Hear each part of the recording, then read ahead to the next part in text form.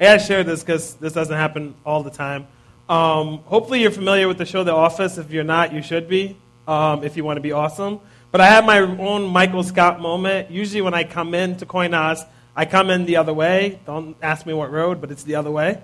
This time I came in from Moulton, which I think is this way, and I'm in the middle of nowhere. I turned left in the civilization. I'm real excited. And I kind of know the general area where the church is, you know, but I got to follow the GPS. And if you're familiar with The Office, you probably remember the episode where Michael gets a rental car and he gets GPS, and the GPS has turned right, so he listens to the GPS. That's what you're supposed to do, right? He listens to the GPS, and what does he do? He turns right into a lake.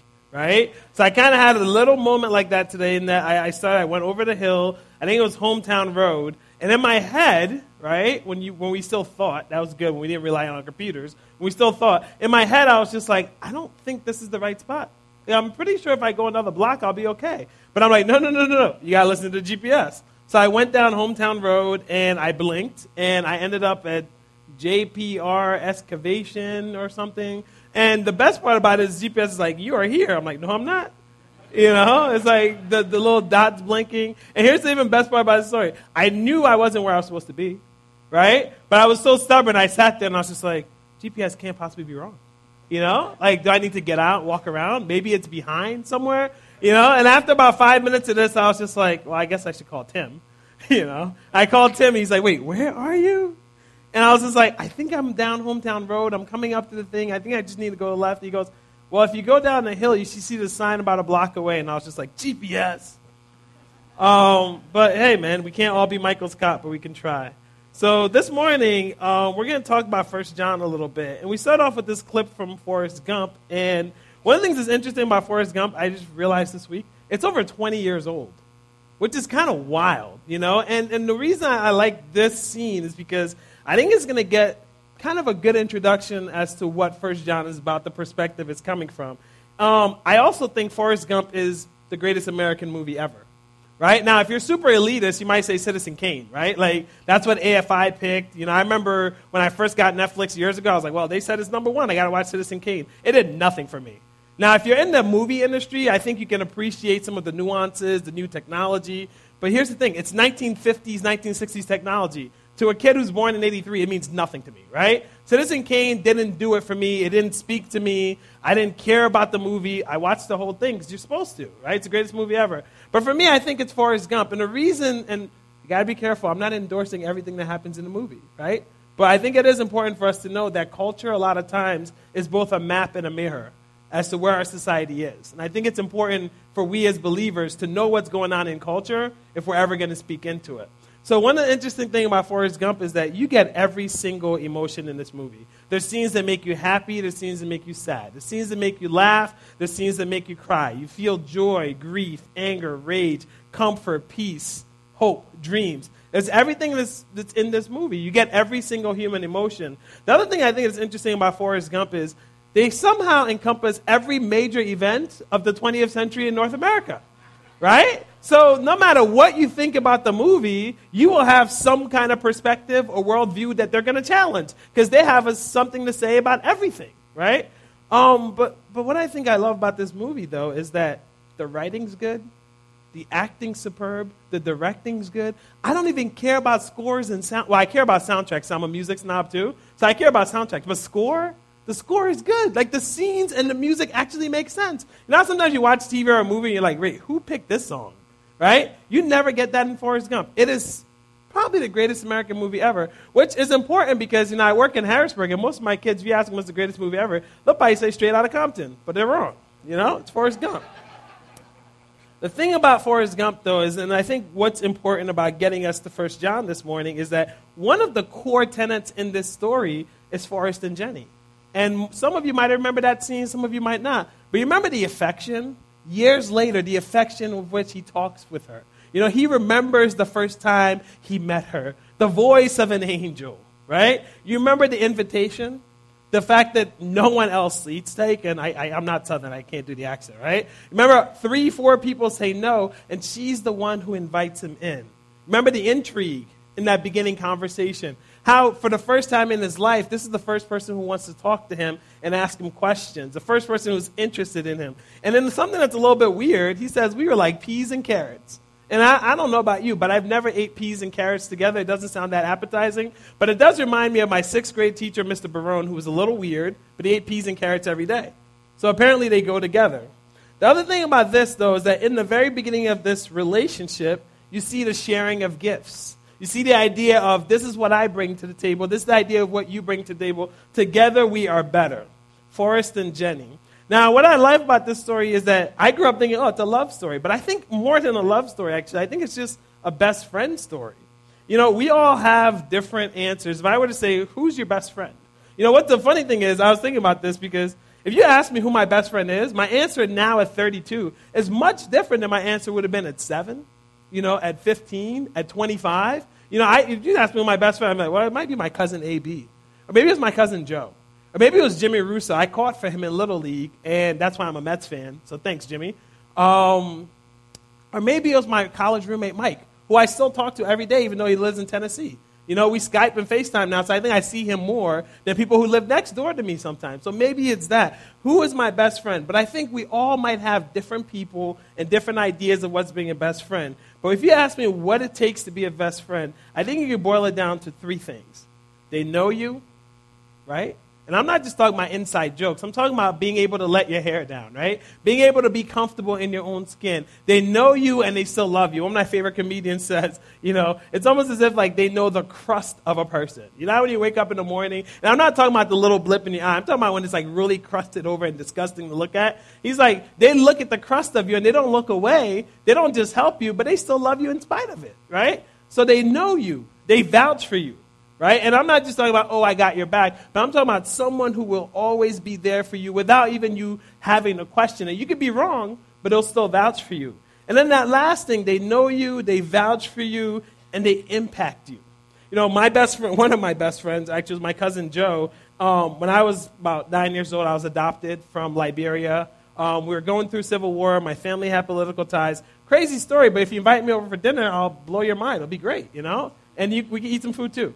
But one of the things about this story that's interesting is that Joe and our family were in the same grade, but he was a year older. So in my culture, that's a big deal. So he was the head of the house when my aunt was away, right? My aunt who adopted me. And I still remember one night, my aunt was working night shift. She was a nurse. And I remember her saying, hey, before you go to sleep, this is crazy. We live in Philadelphia.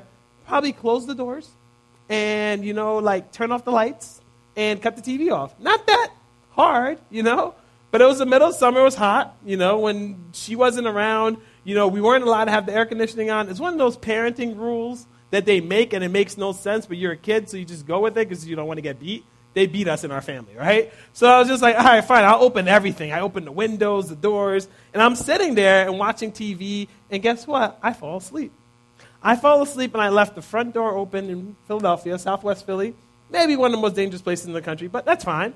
Left the doors wide open, left all the lights on, left the TV on, everything. And here's the crazy part. Night shift was 11 to 7. I woke up at like 6:53. Now, you would think that my first reaction would be what? Let's turn everything off, right? And go upstairs and pretend nothing happened. But I was so tired and out of it that I'm like, man, why am I on the couch? Like, I need to go to my room. So I get up and I go to my room. 7:15 on the dot. My aunt walks into the house and she's like, this boy really left the door open? The TV on? The lights on? What is wrong with him? So as she's loves to do, she calls us down, right? And she calls me and my brother down. Well, I call him my brother now, he's my adopted brother. Calls me and Joe down, we're front and center, and she goes, now, I don't even care who left it on, but you're the oldest. Meanwhile, Joe had been sleeping for like 8 hours. Like, he was gone. This was all on me, right?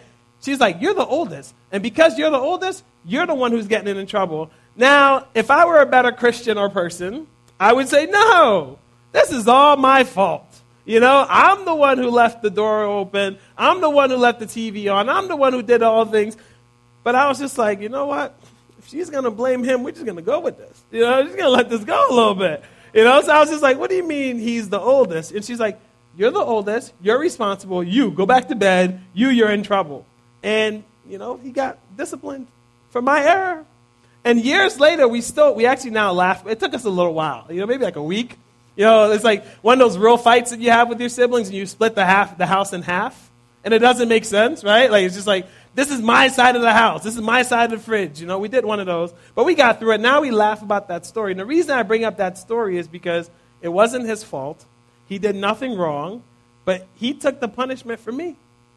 He took the punishment for me. And I love him for it. I loved them before, but after that, I really loved them, right? So best friends, they know you, they vouch for you, they impact you. This happened when I was about 10 or 11. So over 20 years ago, probably about the time of Forrest Gump. And yet I still remember this story. I still remember that even though he's in Virginia and I'm in Harrisburg, this is someone who will always be there for me. But now if you were to ask me, who's my best friend today, the first thing I would say is, I wish it was Jesus. I used to tell people when I was really young and, a little bit more cocky, I guess, I would be like, my best friend is Jesus. Or maybe even I'd be like, well, I'd like it to be Jesus. But here's the thing. I wish I lived my life in a way that Jesus was the first one and the only one I did everything with and I perfectly lived for.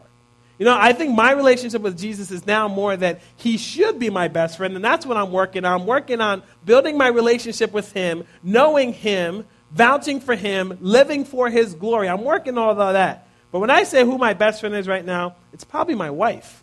And that's a good thing. This is a little older picture, but it's the only one I can find on my phone. It's my wife and our little girl Harper there in the middle. She's pretty cute. The thing about this, though, is that, my wife knows me. She knows that I'm probably, I think I'm the funniest person I know. She hates it, but it's true. I really do think I'm the funniest person I know. She knows that, I love sports. And I'm not one of those crazies that, like, if my sporting team lose like Penn State did yesterday to Temple, like, it crushes me. However, I'm one of those who, if you ask me about it, I will give you 10 minutes my recap thoughts on it, So she knows me. She also vouches for me. One of the things I love about my wife is that, and it sounds cheesy, but it's like, she is my greatest fan. Like, she sees things in me before I see them in myself. I remember when we were dating, for example, I had a job at the time working at a youth center, making like $10 an hour, and not even knowing what I wanted to do with my life. And yet she was just like, well, God has something greater for you. I'm like, I'm glad you see it. Another quick story about when my wife and I were dating. This is the one about the impact. Know you, they vouch for you, they impact you. When my wife and I were dating, we started dating, I remember, on a Sunday night in October. I can tell you the date if you really want to know. I remember when we started dating, it was the first time, as you can see, my wife is white. I think she's been here a couple times. This was the first time I had ever dated someone who was outside my race before my wife, right? I dated this girl who I grew up with. Our families were close. We vacationed together. First church I ever preached in that wasn't a church I grew up in was this girl's church. But as soon as we started dating, everything came out that I was just like, wait, where did this come from? And I actually call it the perfect storm. Because up until this point, I believe Martin Luther King. I believe they will judge me by the content of my character. And I have another friend who's a little bit more cynical than me and says, like, why can't they just judge you for you? Like, why do you have to win people over? But that's literally the mindset I had. And I remember going through this one relationship where all of that wasn't enough. It's just like black and white shouldn't mix. Or some stuff that was a little bit more racist that I probably shouldn't say in front of you, right? And I remember dealing with this. I remember being hard because I'm like, but they're Christians. Like, Christians are not supposed to think and do this and believe these things. But the fact that I was black wasn't good enough. So when I started dating my wife, actually the funny thing about my wife, the reason we started dating was because she beat me in a debate. It's a love story, I know, right? And the debate basically went like this. I was like, I believe in racial reconciliation. I think the way the Bible's tailored is for all people to come together. I think that's what the Bible looks like. I think if we have churches where everyone looks like us, that's not biblical. I think that the way the church moves is when you go multicultural. The Jews had to go to the Gentiles. That's what happened in Acts, right? The Gentiles, right, which was everybody who wasn't Jewish, had to go to the great Roman Empire. And after the empire fell, they went to the barbarians. If you didn't know, that's the white people. That's the Celts. That's the Anglo-Saxons. That's the Huguenots. Everyone who wasn't in the empire, white people, they were considered barbarians. They had to go to the barbarians. And then after empires and countries started falling, they had to go to what's now called the global south. And now there's more Christians in Africa, Asia, South America than in North America, right? We have always been a multicultural church. I was on my little soapbox, like going off, and my wife is like, and she was like, it's very interesting that you believe all these things, but you just told me, what was that, yesterday? Or was it 10 minutes ago, that you would never marry a white person? So how can you believe all these things, but you never marry a white person? I was just like, she's good. She's a keeper, this one. And that was the beginning of our relationship. But one of the actually more meaningful stories about my wife and I was that we started dating on a Sunday, and I remember, like, we were going to meet her parents that Friday. It's not really the ideal planning. You know, had like this group in Harrisburg, about 20 of us young adults, that we just planned to do stuff together. That's what we did. We're Christians, we're crazy, we live and work in the city, we're going to change the world, but we're going to do stuff together on weekends. And we had planned to go to her family's farm, which for a city kid, this was intriguing, right? Her dad's a dairy farmer. I, in 2008, 2007, still believed that they got under there, and that's how we got milk, right? I didn't know there was machines and whatnot. Like, I didn't know any of this. So I was intrigued, and I remember meeting her parents that Friday, and one of the things that's amazing about her parents is that because of my wife, I was good enough. You know, because of her. Like, it wasn't even like, first of all, I have a daughter. When she brings a guy home, I'm not going to be as loving as they are. I wish I am, but I'm not. You know? But one of the things that was really fascinating to me is that they knew their daughter, and because of their daughter, I was okay, right? And there was something about her life and vouching for me that made her my best friend, that made her this thing we're building. Now, why am I talking about best friends? I wasted 10 minutes of your life telling all these crazy stories about best friends. Why is all of this important? You know, I had a business law professor at good old Messiah College where I graduated. And the class was genius, right? He would have us spend all these hours researching obscure laws, and he would pit us against each other, and then you would argue. But here's the thing. It took us about half a semester to realize that it didn't matter what position you took. He didn't care what position you took. All he wanted was you to answer the one basic question: so what? You can have the laws. You can have the prefaces. You can have your positions. But what does that mean?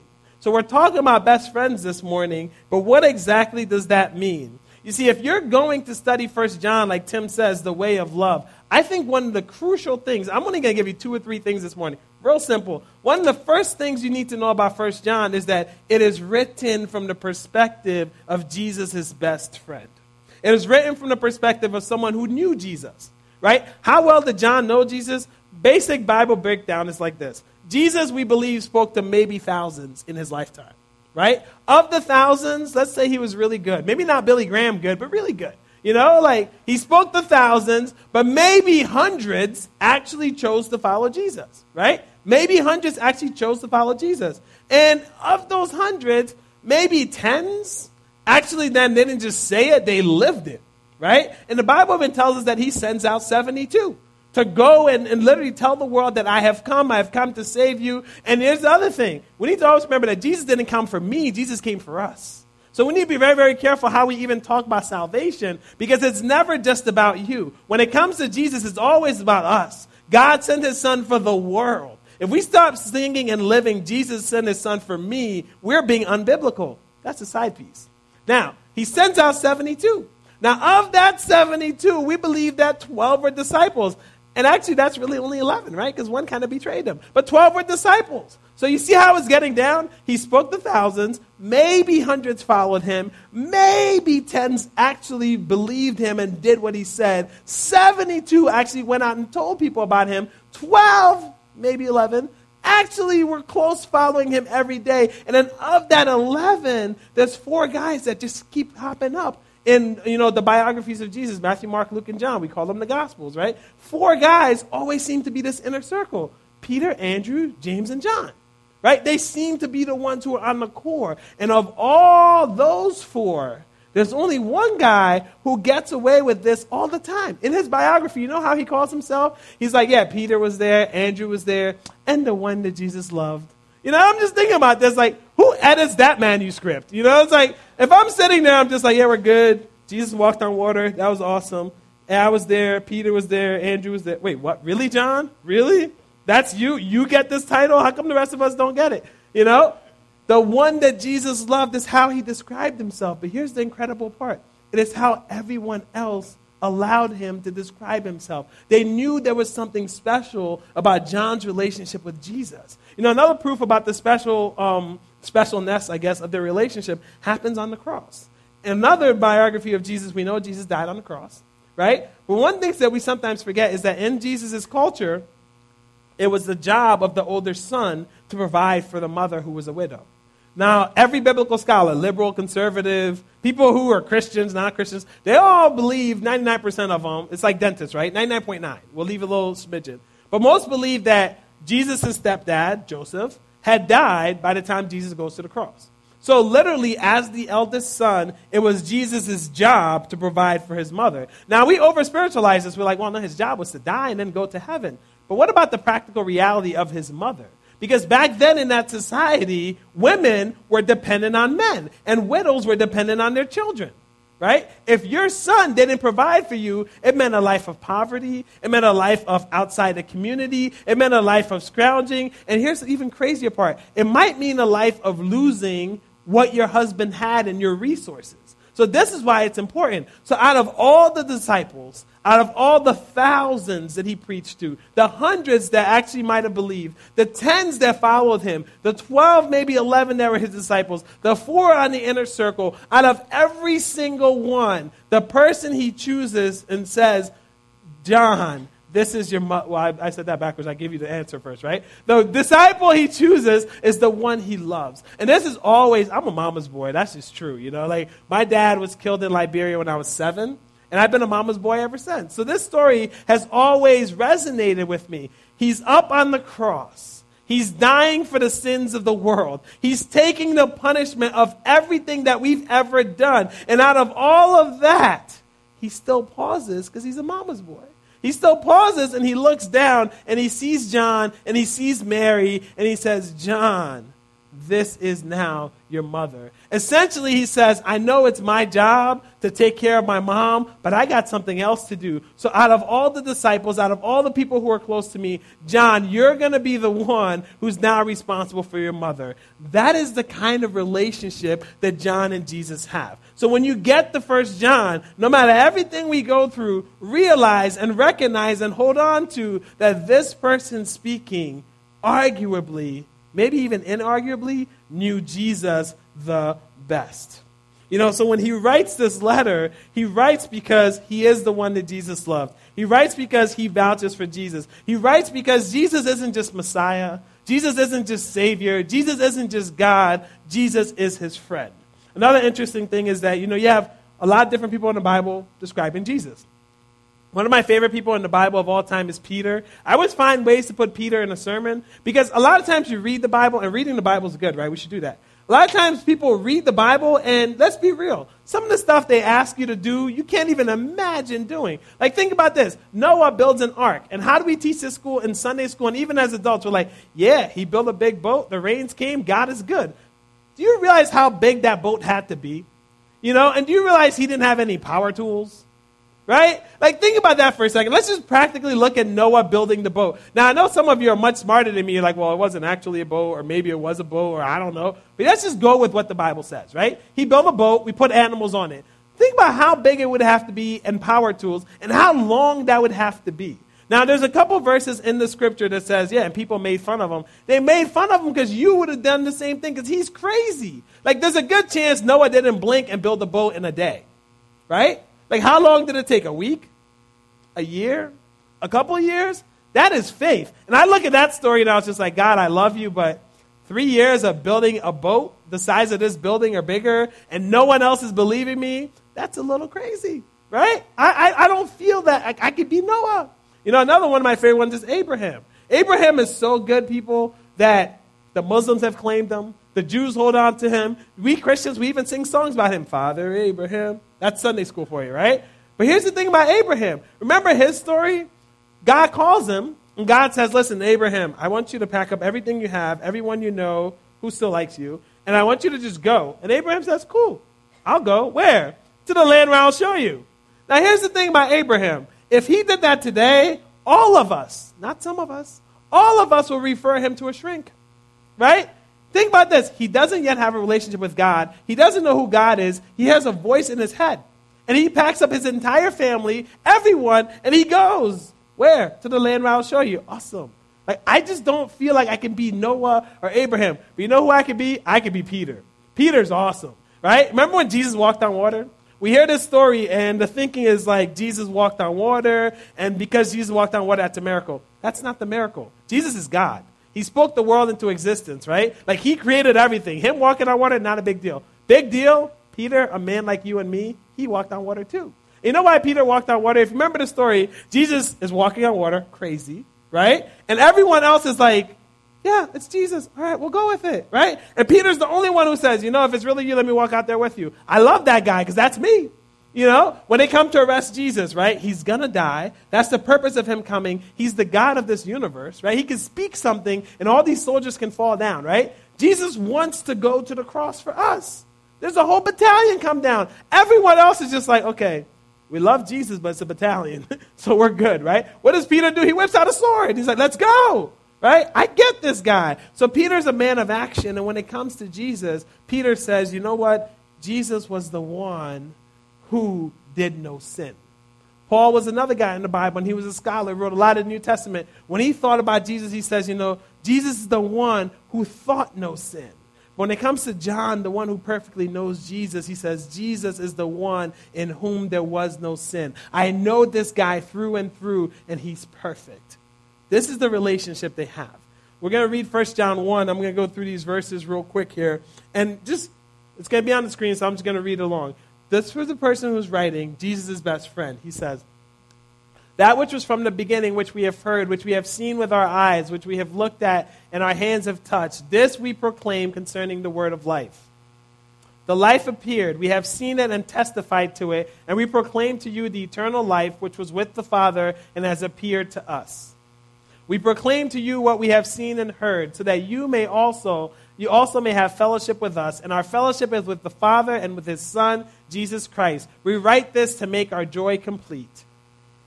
This is the message we have heard from him and declared to you. God is light. In him there is no darkness at all. If we claim to have fellowship with him and yet walk in the darkness, we lie and do not live in the truth.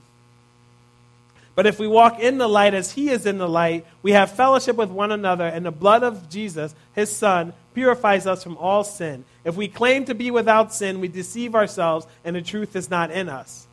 And 9 and 10, if we confess our sins, he is faithful and just, and will forgive us our sins and purify us from all unrighteousness. If we claim we have not sinned, we make him out to be a liar, and his word is not in us. The first thing I want you guys to know about this in John chapter 1 is there's two things, and our Bible kind of help us, right? They break it down, 1 to 4, 5 to 10, right? The first thing you need to realize about John is that he's writing as a witness. He's writing as a witness. He's not just talking about this God that we can't touch or feel or seal. He's talking about someone he saw. He's talking about someone he heard. He's talking about someone he touched. He's saying, this Jesus we now elevate was my best friend. I am only telling you what I saw with my own eyes. I'm only telling you what I lived. God has come. I'm testifying of Jesus. The next slide, we'll put it up real quick, is Nike, which is, I think I jumped ahead of myself maybe. No, we go to that. This is LeBron James. You probably heard of him before. He's one of our gods in our culture today. Nike is actually a Greek word that means victory. He's the goddess of victory. And what's interesting is that that's biblical Greek. Well, I guess ancient Greek is probably the safest way to put it. But that is actually right. Like, that is very biblical what they're saying. Because the whole point was, in this arena, in this building, you're going to see great things. Come and see. Go and tell people about this LeBron James. When you come here, it's going to be amazing. Come and see. We are all witnesses, right? This is the same thing John's talking. In our culture, we think of eyewitness who gives a testimony on the stand, or someone who gives a testimony when something happens because they were there. But what John is saying is that in the biblical Greek, that tradition is, I am a witness of Jesus. Meaning that Jesus has done great things. I'm going to go tell you the great things he's done. Right? So that's where he comes from. So that's the very, very first thing we want to hold on to. The second thing is that John is a witness of what we call the full gospel. And really quick, we need to stop just understanding Jesus' death as the gospel. Because John is saying everything matters. And you'll see this in the book of 1 John. He's saying, listen, he was God, but he came to this earth. That's important, right? He's saying that he walked this earth. He lived the life that we're living. He's had the same things we struggle with, and he came through. His life matters. His birth matters. His death matters. His resurrection matters. John is testifying of this, the complete gospel. And what's interesting is that this is what God calls us all to do. And this is the second big thing I have for you this morning. He's his best friend. He perfectly knows Jesus. He vouches for Jesus. He loves Jesus. Jesus impacts him. But John is saying this, and this is the whole challenge this morning, right? How are you being a witness to God? First time I ever entered the old Yankee Stadium, it took my breath away. It did.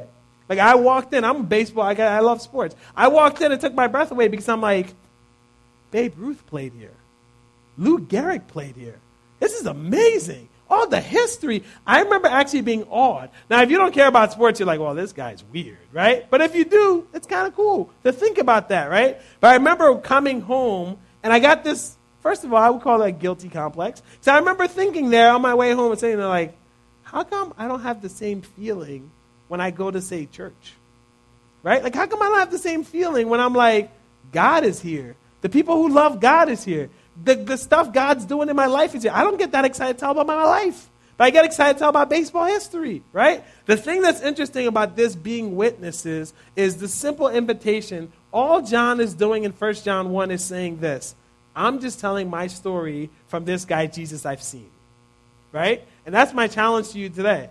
How are you telling your story to the world around you? How are you telling your story of what God has done in your life to your kids, to your spouses, to your friends? How is your life showing Jesus to them? John calls us to be witnesses because, listen, Jesus called us to be witnesses. Jesus says, you know what? Go and make disciples, but I want you to be my witnesses. I want your life to tell people about me. And the second thing that's about 1 John is, when we get to 5 to 10, is very, very practical. The thing I love about the book of 1 John is, again, you'll read some scripture texts, and you're just like, I have no idea how to understand this. And that's good. That's why you have the Holy Spirit. That's why you have other believers around you. That's why you have, your minds to think stuff through. But what I love about 1 John is it's very, very simple. For example, in verse 1 to 5, he says, God is light, dark is not in him. We don't have time to unpack all of this, but one of the greatest things we struggle with is, why is there sin in the world? Why is there suffering? Why is there people hurting, people dying? John says, listen, I know Jesus, and all the bad things that happen, that's not from God, right? And that's hard for us sometimes because when life deals us a wrong blow, or we're suffering through some things, we want to say, well, God's all powerful. How can he allow this to happen to me, right? But the first thing John wants you to know is that God is light. If it's darkness, it's not from God. And that's something you have to unpack and wrestle with yourself, but that's where he starts off. Another one, he says, how can it be possible to have a relationship with God and still walk in sin? Right? And that's a hard one. Because a lot of us want to think that, we're Christians now, and we're good people, and we're trying our good thing. But John says, listen, I don't care what you say you believe about God.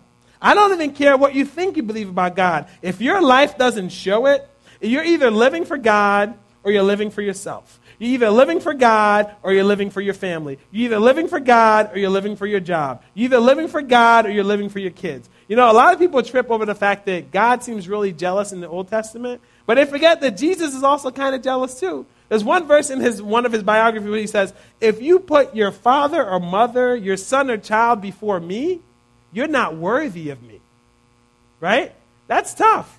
But what John calls you back to is, if you want to live for God, he has to be first, right? And that's what we'll end with. This idea of being witnesses, it means that we need to be willing to tell people what God's doing in our life. But in this ending point, it's just simply this. We need to be willing to put God first in everything. That means your family. That means your job. That means your skills, your gifts, your abilities. That means everything. The Jewish understanding of heart. We make heart today something emotional. We make heart today something, it's just like lovey-dovey. But for them, heart was kind of our idea of soul, all of me. So every time you see heart in the Bible, that's what it means. And what John is saying here is, I want you to know who Jesus is. But I want you to know that living for Jesus has to take all of you. The reason they call this the way of love, and the reason the whole book says love, love, love, love, love, is because John, when he looks at Jesus, he only sees love. But my question to you today, and we'll end with this, is when people around you look at you, what do they see? Do they see Hank, or do they see Jesus? Do they see love, or do they see someone who tells them what they're not? Do they see someone who's trying to live for God, or do they see someone who's actually living for God? Do they see someone who is, going with the flow because this is the right thing to do? Or do they see someone who says, Jesus, I'm going to keep growing my relationship with you? We're all witnesses. The question for us is, what are we being witnesses to? What are we being witnesses for? John was willing to step up and say, I'm going to tell you about Jesus. And my question is simply this: what is your life then telling people about Jesus? Let's pray.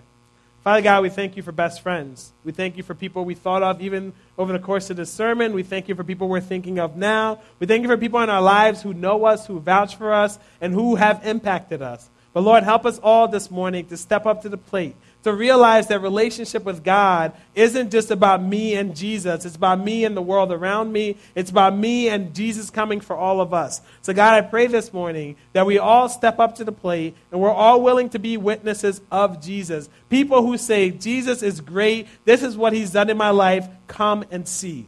But Lord, help us to also be people who live for light and not darkness. Help us to be people who don't complain about darkness, but go out and try to be light. And most of us, help us to live lives that show people who Jesus is, what he has done, and what he means to us. Lord, help us to be your witnesses this morning. In your name, amen.